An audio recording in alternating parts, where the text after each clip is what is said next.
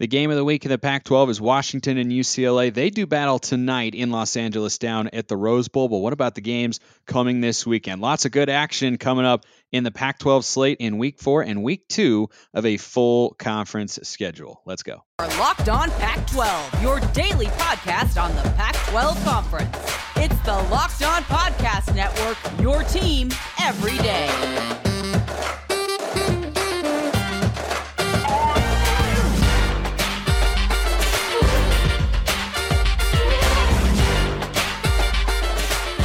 Welcome, everybody, to another episode of Locked On Pac-12. I'm your host, Spencer McLaughlin, D1 play-by-play broadcaster. Thanks for making this your first listen or your first view of the day if you're watching on YouTube, part of the Locked On Podcast Network. Your number one source to stay up to date with the Conference of Champions. Like, comment, subscribe wherever you're listening to or watching the show so you can continue to stay up to date with our beloved Pac-12 as long as it exists, which...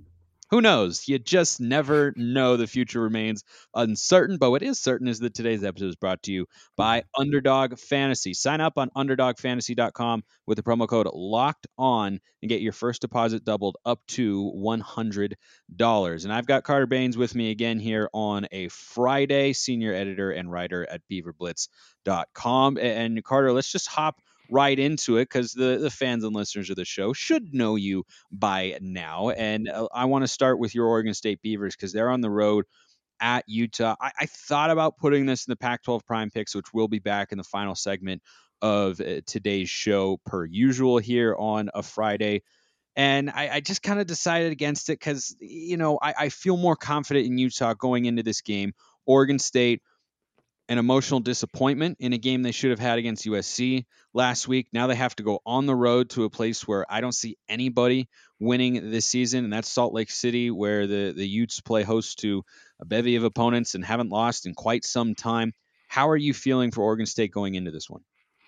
Well, you opened the show saying that UCLA-Washington might be the Pac-12 game of the week, but I think it's close between that one and Oregon State-Utah. I mean, last week I said Oregon State-USC was probably the game of the week in the conference, and I look at this as a very similar matchup where you've got a hot Oregon State team, even coming off of a loss. I mean, this Beaver squad is still 3-1 and looks like it's ready to compete with just about everybody in the Pac-12 versus a highly ranked Pac-12 team in Utah, in a game that I think is, as far as, you know, the end of the season Pac-12 standings and the Pac-12 title race goes, I think this does have some implications there, particularly on Oregon State's end, where the Beavers have a loss under their belt now in conference play. And as you know, if you're going to get into that Pac-12 title game under this new structure, you're not going to be able to lose more than one or two games in conference play. So I think this, as far as Oregon State's concerned, in reaching its goal of getting to Las Vegas in December, I think this is probably close to a must-win for the Beavers.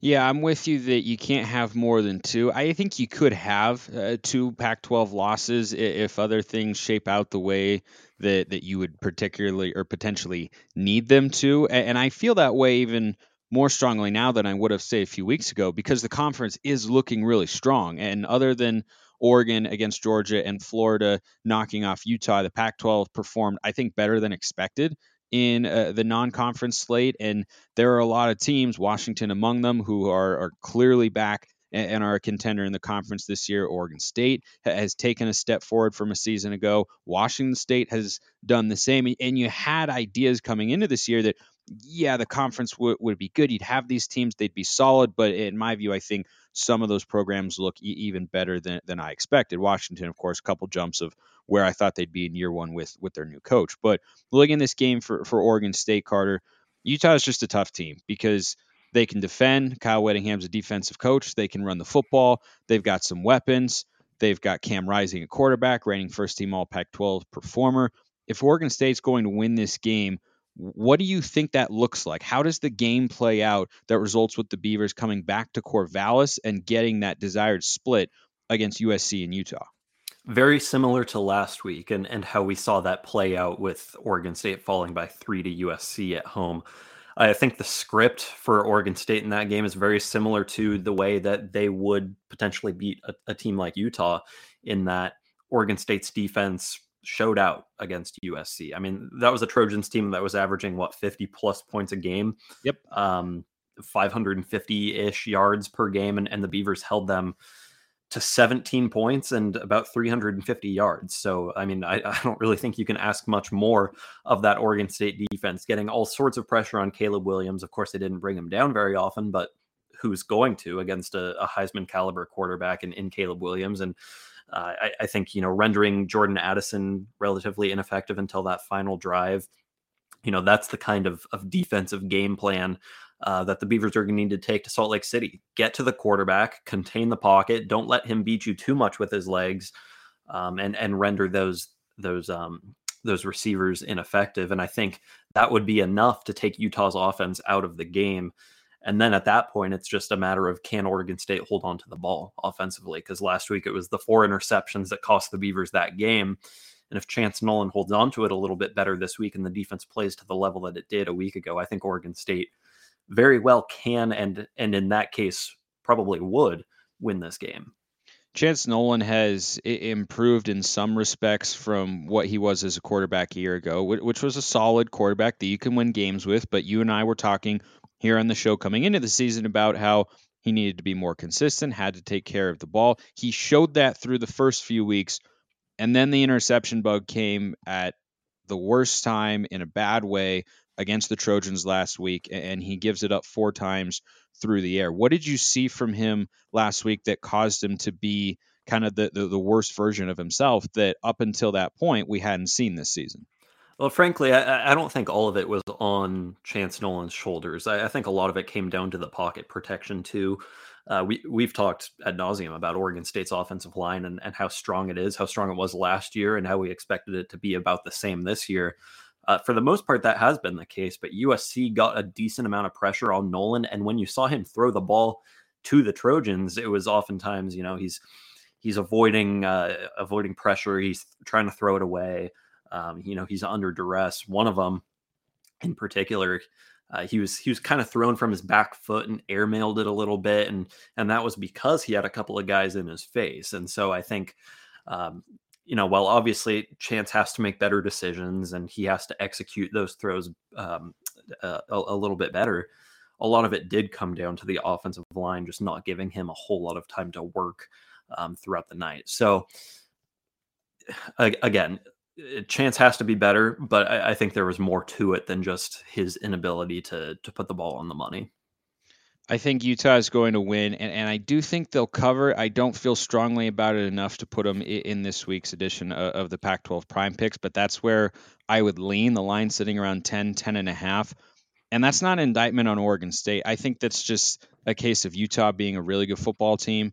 I didn't think they'd lose at home all year coming into the season. I still feel that way after watching them through a few weeks. I think Oregon State hangs around in this one. I don't think it gets ugly, but I think you could see the Utes have a late touchdown or a field goal to win by somewhere in the 14 to 17 point range. But I expect the Beavers to make it interesting. I just think Utah is going to be able to last longer. And emotionally, I think the Utes are in a better place because the Beavs have to be sensing some sense of disappointment, right, with how that game played out, to fight that hard, to play that well, to give yourself that chance and to come up short, and to then have to go on the road and hear 50,000 plus screaming fans in your face every time something goes against your team.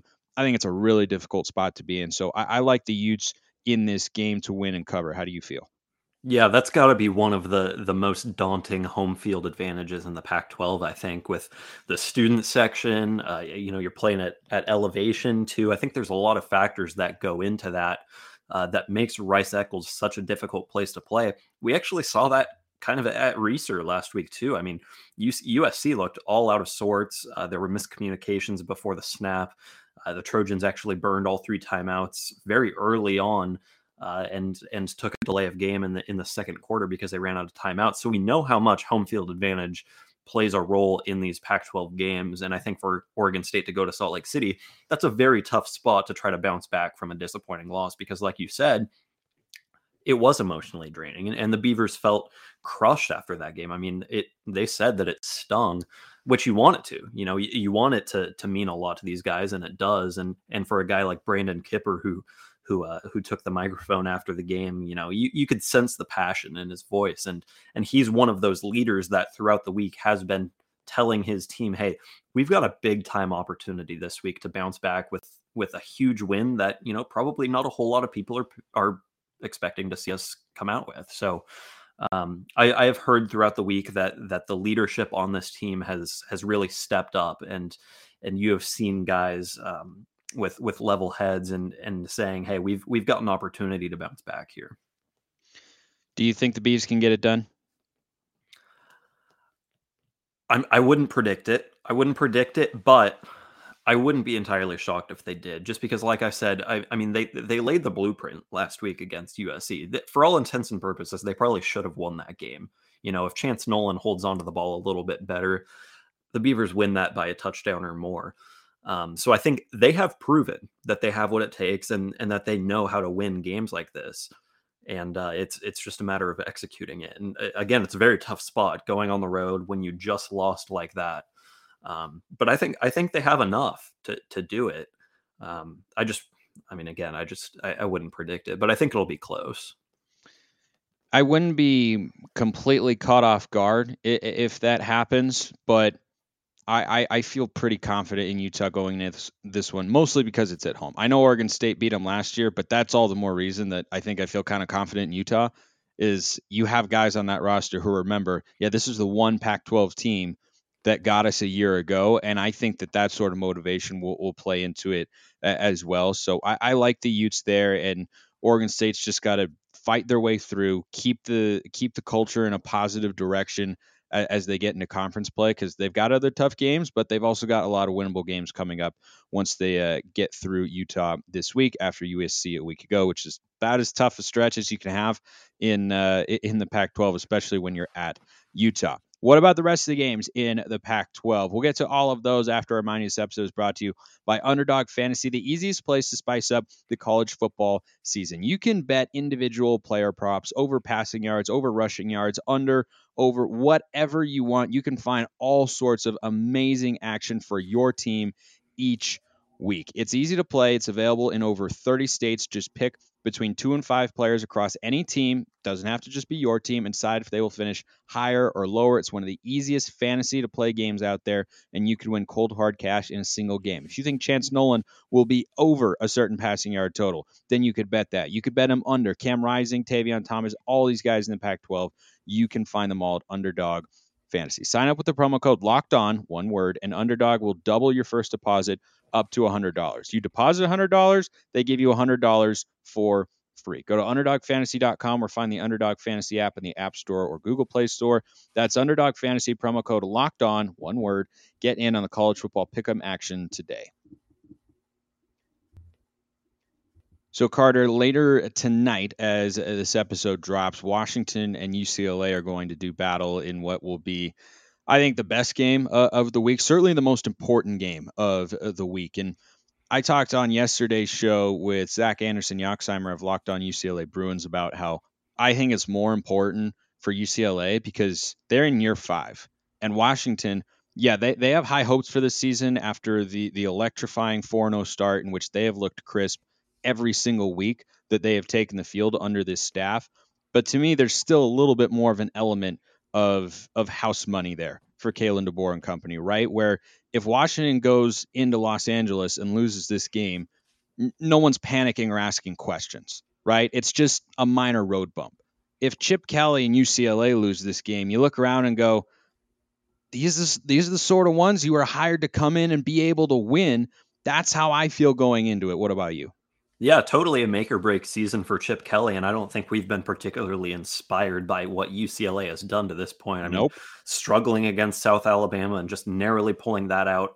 I'm blanking on who they opened the season with, but it was another, lower division team. Bowling Green. Yes, Bowling Green. Thank you. They were down. They were down in that game 17-7. Yeah. They were down for quite a while, and so I think, you go into Pac-12 play with a team like that, and you say, well, I mean, what are the expectations at this point for UCLA and in what Dorian Thompson-Robinson's 20th season down there in LA? I mean, Chip Kelly's knocking on the door of getting fired if things go south. And this, it has the feeling of one of those games where if UCLA loses, I mean, they could lose that fan base if they haven't already. They could lose They could lose the culture in that locker room if they lose a game like this, where I think, to your point, it is a game that you expect Chip Kelly to win, and a team with as much talent as the Bruins have to take care of business at home. That being said, I mean, is anyone going to be at the Rose Bowl to even watch this? I mean, UCLA is literally giving away free tickets. I saw their athletic director go on Twitter and post one of those, fake letters to your boss saying, hey, give so-and-so the day off so they can come to the Rose Bowl and watch this game. I mean, they're doing everything they can to get fans in that stadium, but nobody is supporting this team anymore. And to get some of that back, this is the kind of game you have to win. They've had about 30,000, give or take a couple thousand through 3 games in the Rose Bowl this year. It is worth noting that they had, I mean, they're not going to fill it up. That's not something, not even USC has been filling up the Coliseum with Lincoln Riley there and all the hype and expectations and hope, frankly, that he's brought to the Trojans program since becoming their head coach. But UCLA last year had somewhere around like 60,000 in the stadium for the LSU game. I think if you can put up that sort of number, you feel better about it for UCLA, but it's still not going to be the most rabid environment. And I think that's an advantage for Washington because the Huskies have played 4 games in a row in the cozy confines of Husky Stadium, which, as you alluded to with Rice Eccles at Utah, one of the toughest venues, probably the most beautiful venue as well in the Pac-12. And now they have to go on the road for the first time. But it's not like they're going to Rice Eccles or to Pullman or to Autzen or even down to Reser or anything like that. They have, or heck, even Tempe can get crazy when ASU is actually good. They're not this year. Of course, everything is completely falling apart and they're looking for a new head coach. But it's one of the quieter road environments that you're going to be in. And I think that's a big thing for Washington that, yeah, you have to, be at a hotel, wake up in a different place, change your routine. And that sort of stuff feels different. But for the actual game, I think it's noteworthy that they're not going to deal with, necessarily the most hostile crowd that feels like they're right on top of you or anything like that, because it'll feel, even if they put 50 to 60,000 in there, it's not going to feel like more, right? Some of these stadiums, like Reser Stadium was, 26,000 on Saturday? It looked and sounded like 70, but it's not going to be that way when Washington goes to the Rose Bowl. It's kind of the opposite. And again, an opportunity for the Huskies, I think, to kind of prove that they're legit, because no matter what kind of environment you get on a road game, it's like you just said, it's still a road game. You're out of your routine, and you're not waking up in your own bed and everything. And these games are not easy to win, regardless of who you play on the road. That's why you see so many letdowns across the country. I mean, this isn't just a Pac-12 thing. You can go to the Big Ten and see teams go on the road and lay an egg against teams that you would expect them to beat. So Washington does enter this game as the betting favorite. It looks like the better team so far, but nothing's a given. But if the Huskies do come out with this with a win, I think it's impressive nonetheless, and obviously gives them it continues a solid start to Pac-12 play for them. A question came in on the Huskies, and we'll spend just kind of a surface level amount of time reacting to this because I think we could probably take up the rest of the show and maybe an entire other show talking about this. But David Harper asked via the YouTube comments, which is one of the 3 ways you can get a question answered here on the show, at Smalls_55 or at LO_Pac12 or the Twitter accounts. DMs are wide open, or hop in the YouTube comments. I monitor those daily. He said, obviously with the COVID year, players get an extra year of eligibility. In regards to UW's quarterback situation, I actually don't know if English speaking wise, if that's supposed to be regards or regard. I just thought of that, but anyway, no one cares.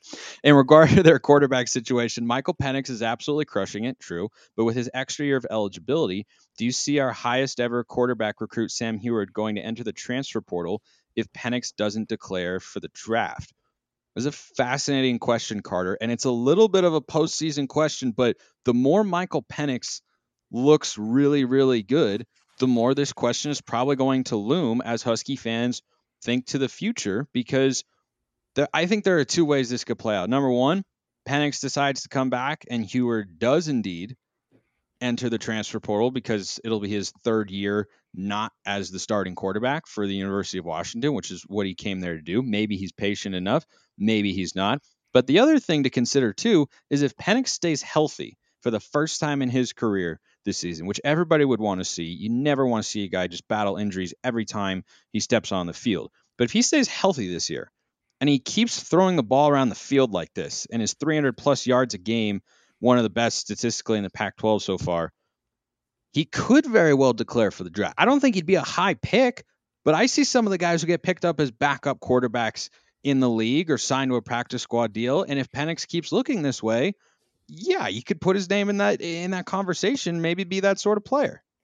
It's a question that I think you and I kind of pondered a little bit in the preseason too, when we were looking at this Huskies team and saying, okay, well, what if Michael Penix does live up to what he did in that COVID year at Indiana? You know, what does that look like? And how do Dylan Morris, Sam Heward, et cetera, think the rest of their career might play out at Washington? And at the time I said, you know, if Michael Penix does put together a solid season, you know, maybe a Sam Heward thinks, all right, well, I'm not going to get an opportunity here in the near future. Let's go take the Jake Haener route and see what I can do at another school. And I think Jake Haener has kind of laid the blueprint for that at Washington. You know, we saw Dylan Morris. I think it was the Dylan Morris freshman season that pushed Haener to the portal, if I'm not mistaken. It could have been a year before that too, but no, it's interesting. And the point you make about him potentially leaving too, I think is, I think it's fitting, because what Michael Penix has done so far, I mean, he's leading the Pac-12 in a couple of categories. He's right up there in the FBS ranks, I think, in passing yards or passing touchdowns. That is like, that's the kind of player you see declare for the draft a year early at that position. And so if he keeps that up, I think you see an opening at the quarterback position in Seattle next year. And so, you know, that becomes a little bit more alluring for Sam Heward to stick around. But it would take a dramatic drop off from Penix, I think, to lose this job this year. And yeah, if he just kind of, you know, if he just kind of lingers and, you know, he's just kind of an average quarterback, he probably holds on to that job. But then at the same time, he hasn't done enough for the NFL scouts to say, all right, yeah, we want to draft this guy. And at that point, you know, that's when you see Michael Penix come back. That's when these questions start to really loom. And you say, all right, well, is Sam Heward good enough to take that job from a quarterback who put together an average season? I don't know. I feel like I'm rambling here, but yeah, it goes to your point of, yeah, we could probably have a full half-hour conversation on this, because it's not just limited to Washington. This is a college football wide dilemma that we are seeing in this new era, with the transfer portal being wide open.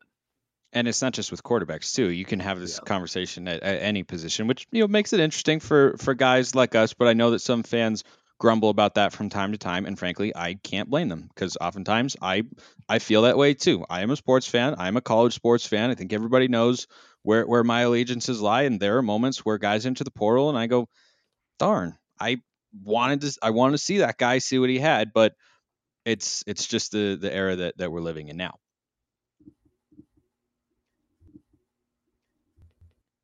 Let's go over to Washington State and Cal, and this will kind of transition into our Pac-12 prime picks to wrap up this Friday edition of the show as usual. But Cougars in a big spot here.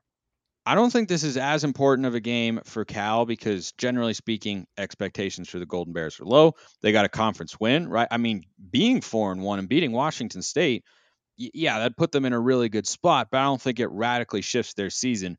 Washington State right now is trying to go out in Pullman this week and prove that they belong in that category of teams that are making the leap to, you know, maybe not necessarily be a Pac-12 contender, but could be one day perhaps. And you see it and you're like, boy, it looks like they're just not that far away.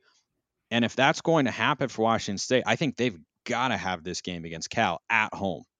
This game's really going to test the psyche of the Cougars, I think. You know, after the way they lost to Oregon last week, the disappointment there, the absolute heartbreak and the letdown, can they get up to face an opponent like California? That, you know, I think we all agree that Washington State's better than them, but it's not an inspiring opponent like Oregon is. And so when you're coming off of a defeat like that, and, you know, you're emotionally wrecked after the way you lost that game, you know, how do you bounce back? It's very similar to looking at Oregon State going to Utah. You know, it's a bounce back spot for a team that lost a heartbreaking game. Washington State gets a much cushier opponent to do that against than Oregon State does. And I think that's kind of a double-edged sword, because Washington State. I would imagine Jake Dickert's going to get his team fired up to play anybody, but I think it's probably a little bit harder to do that against a Golden Bears team than Utah. I think Oregon State's fired up to go into Salt Lake City and prove something. But the Cougars, after losing a game like that, how excited are they to go out against a Golden Bears team? I don't know. I think it's kind of a mind game type of matchup. Yeah, no, I completely agree with you that when you had a chance to knock off a team that's been to 3 Pac-12 championships in the last 4 years or so, or the last I don't know, everything's all jumbled together and whatnot, but like everyone knows what Oregon has been in the Pac-12 conference, and you had them, you had them beat. Oregon fans had accepted defeat in that game, and then all of a sudden you look up and the defense allows a 4th down conversion, the defense allows a touchdown, offense goes 3 and out, allows another touchdown, and then you throw an interception, all in just a few minutes, and it was just you played 95% of a game that you need to win, but it was that last 5% ultimately that knocked Washington State off in that one and gave them their first loss of the year, but now they have a bounce back chance. Let's piggyback on that and go right into our Pac-12 prime picks. I guess my Pac-12 prime picks of the week. I'm hoping to keep things rolling here, Carter. 3 picks every week, 3 straight winning weeks after the disastrous 0-3 beginning, but a 3-0 after that, couple of 2-1 showings, and Oregon very nearly had the backdoor cover. They were 2 seconds away from a backdoor cover there, but nevertheless, it's another winning week, and my favorite pick of the week. I think I was going to pick this up until it was around, even if it got to like 7 or 8. I think anything under 10, I would have taken Washington State, just like we were talking about. I think Jake Dickert, early in his tenure, is going to be testing his guys all week in practice and say, we gave that game away, but we showed that we are good enough to play with that team over there that has been to several Pac-12 championships in the last few years. We're good enough to do that. Let's go out and show it this week. I'm only giving up 4, taking the Cougars here at home in Pullman. So back-to-back games that they get to play in front of their home fans. I think the Golden Bears offense is going to be in for a rude awakening after popping last week, led by a stud running back, the freshman Jaden Ott, who went for 274 yards. That was against Arizona. And this Washington State defense is much, much different. They make plays, they cause havoc, and I think this is going to be a game that Washington State wins something like 27-10. Yeah, I think we can look at what California did last week and be impressed, but you do have to remember that Arizona, while it is a lot better than it was last year, and I think it's, even last year was better than its 1-11 record. Agree. Its defense is still very suspect, and really, I mean, that whole team has so much to build before it's at the caliber that we can expect it to take care of business against California. California is still the better team there, so. It's not going to be easy for Washington State is what I'm saying. Cal is still a solid team, but with the way Washington State has opened the year and with the fact that they probably should have beat Oregon, if not for a final 5-minute collapse or whatever it was there in that game, I think we'd be talking about the Cougs as a double-digit favorite here if they had pulled that thing off. Yeah, I like a -4, and Cam Ward had his best game as an FBS quarterback. That transition that coming into the year I thought might take a little bit of time. It did, and they didn't need him to carry him on the road in that big upset win against Wisconsin. But still, we were asking the question, like, well, is Cam Ward going to look, a little more comfortable, a little more fluid within the offense? And then he was up until the game sealing interception there on a screen pass that is, only got one option, and he just didn't see the defensive end dropping. I'm not going to penalize him in a massive way for that. The other interception, the defensive back wrestled away from the wide receiver. Not concerned there either. He made a lot of really good throws and great plays with his legs in that game to extend it. And I think Cal will have a tough time tackling him because everybody will. So Washington State -4, that's my first pick. Then it gets interesting. Let's go to the other one where I like a favorite, and then I'll finally close with an underdog. USC at home against Arizona State. It's a big line, Carter. It's a big line, but I'm taking the Trojans here, -25. I think this could be 48-17. I mean, Arizona State might not even score that much. You know, they're probably going to turn the ball over against Trojans defense. I think the Trojans could absolutely, at home, I wouldn't take this number on the road, but at home, I think they can blow the doors off ASU that's fledgling.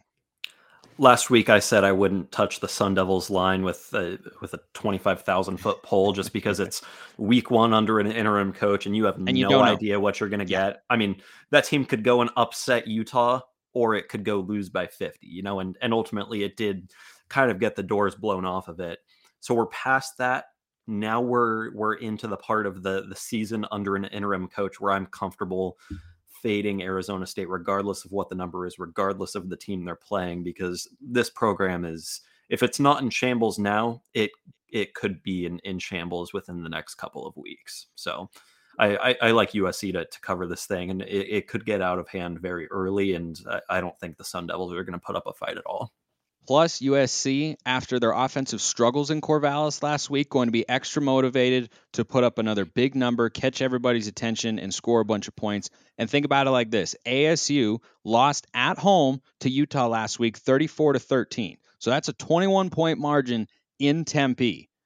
Can USC be 5 points better than Utah at home? I think the answer there is yes against this Arizona State team. And then lastly, I will preface this by saying, for anyone who's trying to ride the hot streak potentially and get in on the action here, and you should check out BetOnline for all of these lines and anything else that you need. Our sponsor here at the Locked On Podcast Network. This is not necessarily a football bet because Colorado has done nothing to inspire through 4 games, as we've talked about. But Carter, they have been a 2-touchdown or greater underdog in 4 straight weeks to begin the season. And they are 0-4 in their record. They're 0-4 against the spread. They're 17.5-point underdogs in Tucson against Arizona, who's got a superior offense, but whose defense, which struggled against a mediocre Cal offense a week ago mightily, can still be suspect at times. I cannot see, if Colorado can't cover 17.5 against that Arizona team, which is much improved, but still a year away from being really good, then we have to talk about them as one of the worst Pac-12 teams in the history of the conference, quite literally. And so I'm just taking it from a numbers perspective here. 17.5, again over 2 touchdowns. I've got the 0.5-point hook, or else I might have taken Stanford plus 17.5, but I don't have it there. I've got it here, and I'm putting the buffs in the Pac-12 prime picks again. I like it. It's a precedent play rather than this team's probably not 17.5 points worse than Arizona type play. And I think it's apt because, I mean, like you said, if Colorado really is 2 touchdowns and a field goal worse than Arizona, I mean, that's still probably a cover. That's 2 touchdowns and a field goal. That's still a cover. You go out there, give me 34-17. That's a cover. Yeah. Yeah. But if that is the case, I mean, I think we're talking about Colorado as potentially the worst team in college football at that point. Because, I mean, if it can't cover a spread that large against an Arizona team that, reminder, won 1 game last year and still has so much work to do. We were talking about Arizona last year as being one of the worst teams in college football. And if Colorado is really that much worse than that team a year later, the Buffs are probably not winning a game this year. And nobody wants to see that. Teams have down years, but no one deserves to be 0-12 at the Power 5 level. Carter Baines, senior editor and writer at BeaverBlitz.com. Nobody wants to go through a week where you don't come on the show, my friend. I certainly don't want to live in that sort of world, so I appreciate you taking the time as always. Absolutely. I appreciate everyone listening. Enjoy the football this weekend. I will see you next time. And as always, have a wonderful rest of your day.